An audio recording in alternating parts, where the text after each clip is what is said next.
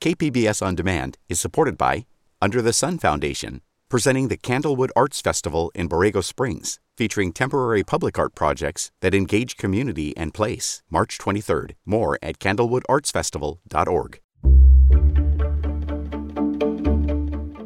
Good morning, I'm Debbie Cruz. It's Monday, June 27th.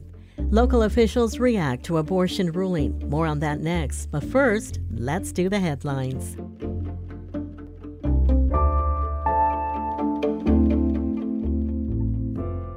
Sandag now has new credit card policies for its employees.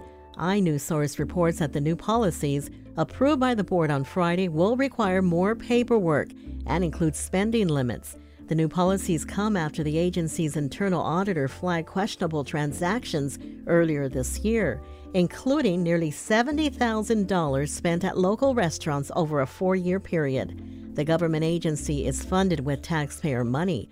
Officials haven't said who, if anyone, will face discipline for misusing the cards. Sandag says it's still reviewing past transactions. An empty lot in Linda Vista is now being turned into a site for low-income housing. Officials broke ground on the county lot last week. It will be transformed into the new Levant Street cottages with 127 independent living and affordable senior housing units. At least 20% of the units will go to seniors with 50% or less of the area median income, and the rest will go to seniors with 60% or less. The project is expected to be completed by early 2024. Stone Brewing has been bought by the U.S. branch of the Japanese beer company Sapporo. The deal announced Friday is valued at a whopping $165 million and is expected to close in August. Sapporo will add its beers to those offered at Stone's breweries in Escondido and Richmond, Virginia. Stone will continue to brew its beers at the 2 breweries and operate its 7 tap rooms under the Sapporo umbrella. From KPBS, you're listening to San Diego News Now. Stay with me for more of the local news you need. Hi, I'm Bill Hohen. And I'm Ted Hohen. Over the past 50 years, our family has brought many world-class dealerships to Carlsbad, including Mercedes-Benz, Porsche, Audi, Honda, Acura, Jaguar, and Land Rover. That's right. This year we're celebrating 50 years in Carlsbad. So on behalf of the entire Hohen family, we want to thank San Diego. Throughout the years, we've taken tremendous pride in meeting and even exceeding our customers' automotive needs. We value the relationships with our clients and look forward to serving you for years to come. We invite you to visit one of the Hohen Carlsbad dealerships or hohenmotors.com.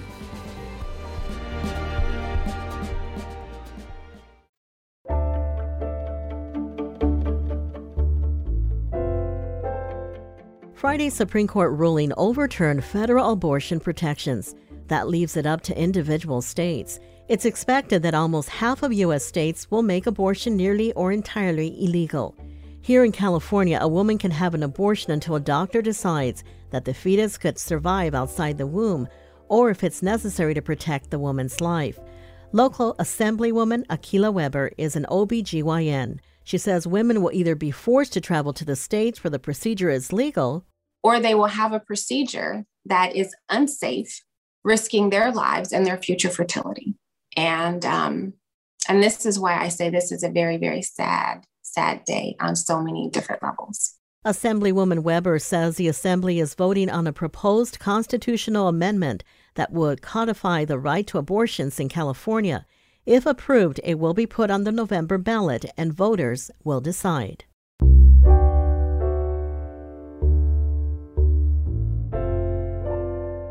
This decision is cause for celebration for religious groups, but it's not as black and white as it may seem. KPBS reporter Kitty Alvarado spoke with a local pastor who believes people should come first on an emotional day like Friday.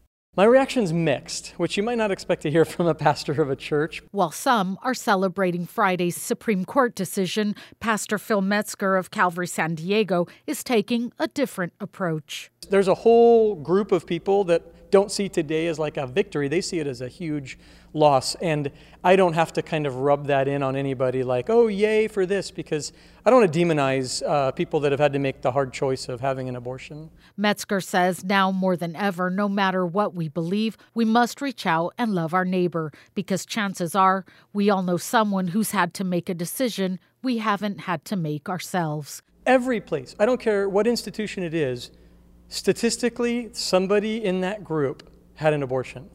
So we have to ask ourselves, are they my enemy? They're not. And whatever reason brought them to making these hard choices, God loves them. Kitty Alvarado, KPBS News. The sailor accused of setting fire to the USS Bonhomme Richard wants answers about a fire that happened the same day.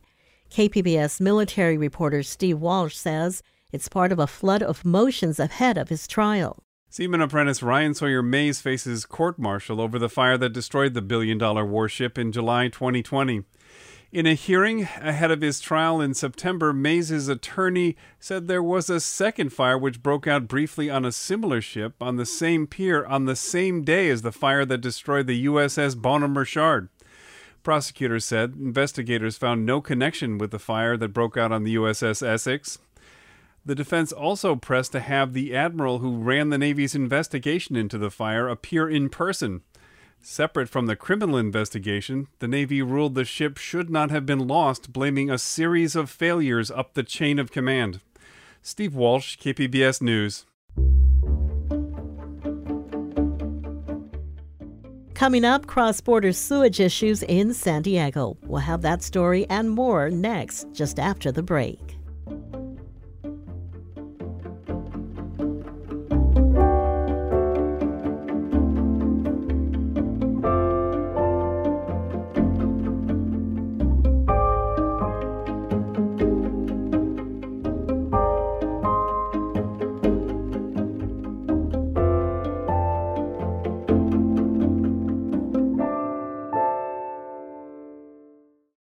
KPBS On Demand is supported by UC San Diego Osher Lifelong Learning Institute, hosting an open house to learn about the upcoming classes and seminars, member benefits, and meet the volunteer leadership team. Saturday, March 30th. Registration at extendedstudies.ucsd.edu/OLLI.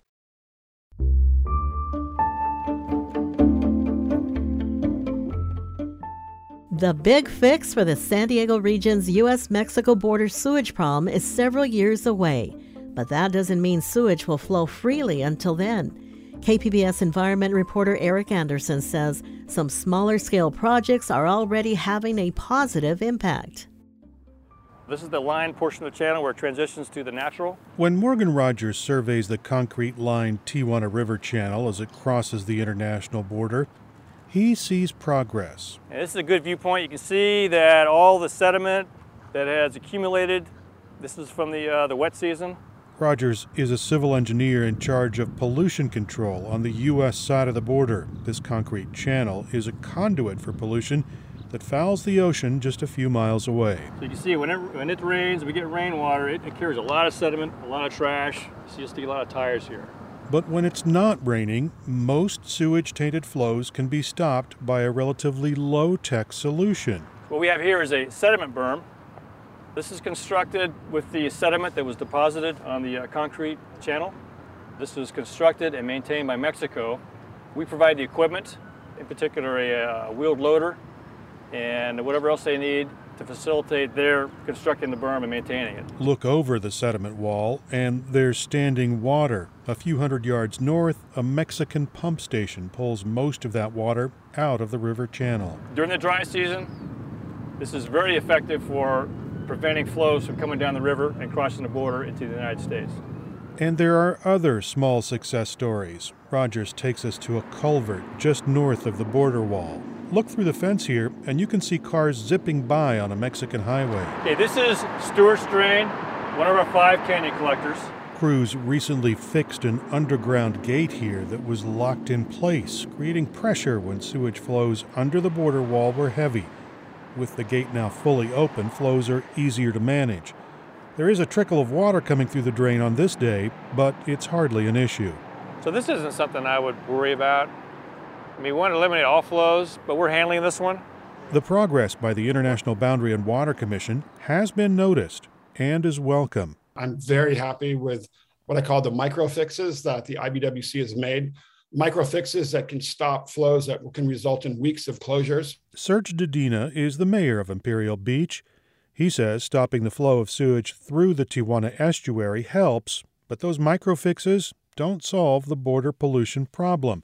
His city's beaches have been posted as polluted for much of the summer because of a broken Mexican sewage treatment plant. They discharge 30 to 50 million gallons of raw sewage on the beach every day between, I think it's 4.5 to 6 miles south of the border. And during south swell and south wind that comes up to Imperial Beach, as well as all the other discharge sites from Playas southward to Rosarito. That's one reason the U.S. Environmental Protection Agency is pushing for a comprehensive solution, which includes projects on both sides of the U.S.-Mexico border.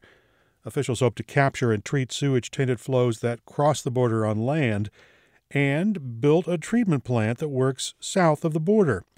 But it'll still be a couple of years before any major sewage treatment plants start to be built. It's not fast enough, but it is a priority for us. Nora Vargas is the vice chair of the County Board of Supervisors. She says it's important to remember that a fix is coming for communities that have long endured the public health crisis.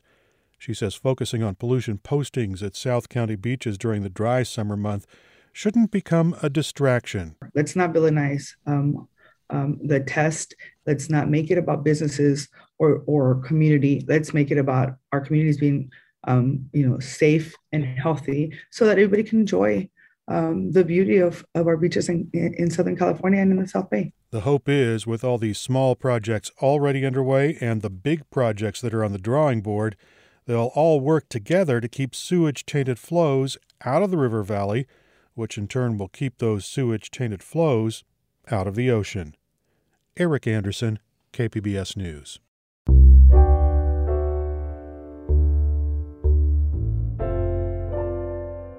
During the pandemic, promotores or community leaders kept many communities informed about testing and vaccines. KPBS North County reporter Tanya Thorne tells us their outreach work is continuing, but they're looking for help. Universidad Popular is a community-based organization in North County that promotes health, education, and civic participation. They get messages across through promotores, or community leaders, that connect with different communities. Promotores have a very unique ability and skill of being able to take complicated information and really explain it in the most simplest way, in a way that community members will understand it. That was Lillian Serrano, the co-director of the organization. She says the promotores' work during the pandemic helped many minority groups get vaccinated for COVID-19. Now that restrictions have eased, they are looking to recruit and train new promotores to continue getting information into the community. Tanya Thorne, KPBS News.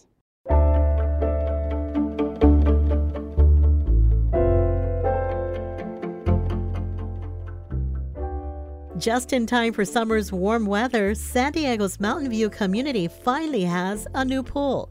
KPBS reporter Jacob Baer was at the long-awaited opening day.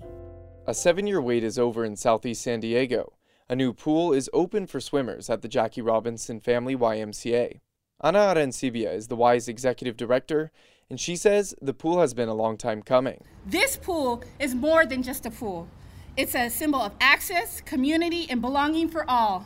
With this new incredible amenity, we hope to create a positive community gathering space that provides everyone access to opportunities that lead to healthy and happy lives. Official hours for the pool are still undecided and will depend on the ability to staff much-needed lifeguards. But swim lessons will begin at the new pool on July 5th, and the center will be offering 70 free swim lessons in the coming months. Jacob Ayer, KPBS News. Thumbprint Gallery celebrates its 13th anniversary this Friday. KPBS arts reporter Beth Accomando previews the event and reminds us of the gallery's history. In 2009, Paul Eckdow and Johnny Tran founded Thumbprint Gallery to showcase a broad spectrum of artists, but especially emerging and San Diego area ones. Tran explains the gallery's philosophy.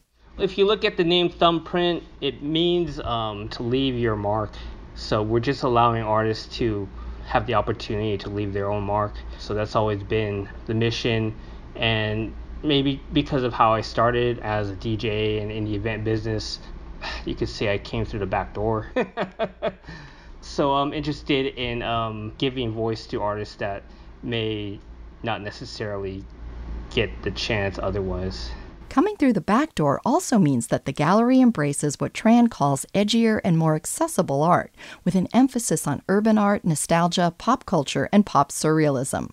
In keeping with the gallery's mission to provide a welcoming environment to bring people together to appreciate and support art, it's hosting a 13th anniversary party on Friday. It's partnering with its La Jolla neighbor, Be Free Studios, to showcase art and live music at both venues. Fittingly, the event also lands on the same night as First Friday La Jolla Art Walk. Beth Accomando, KPBS News.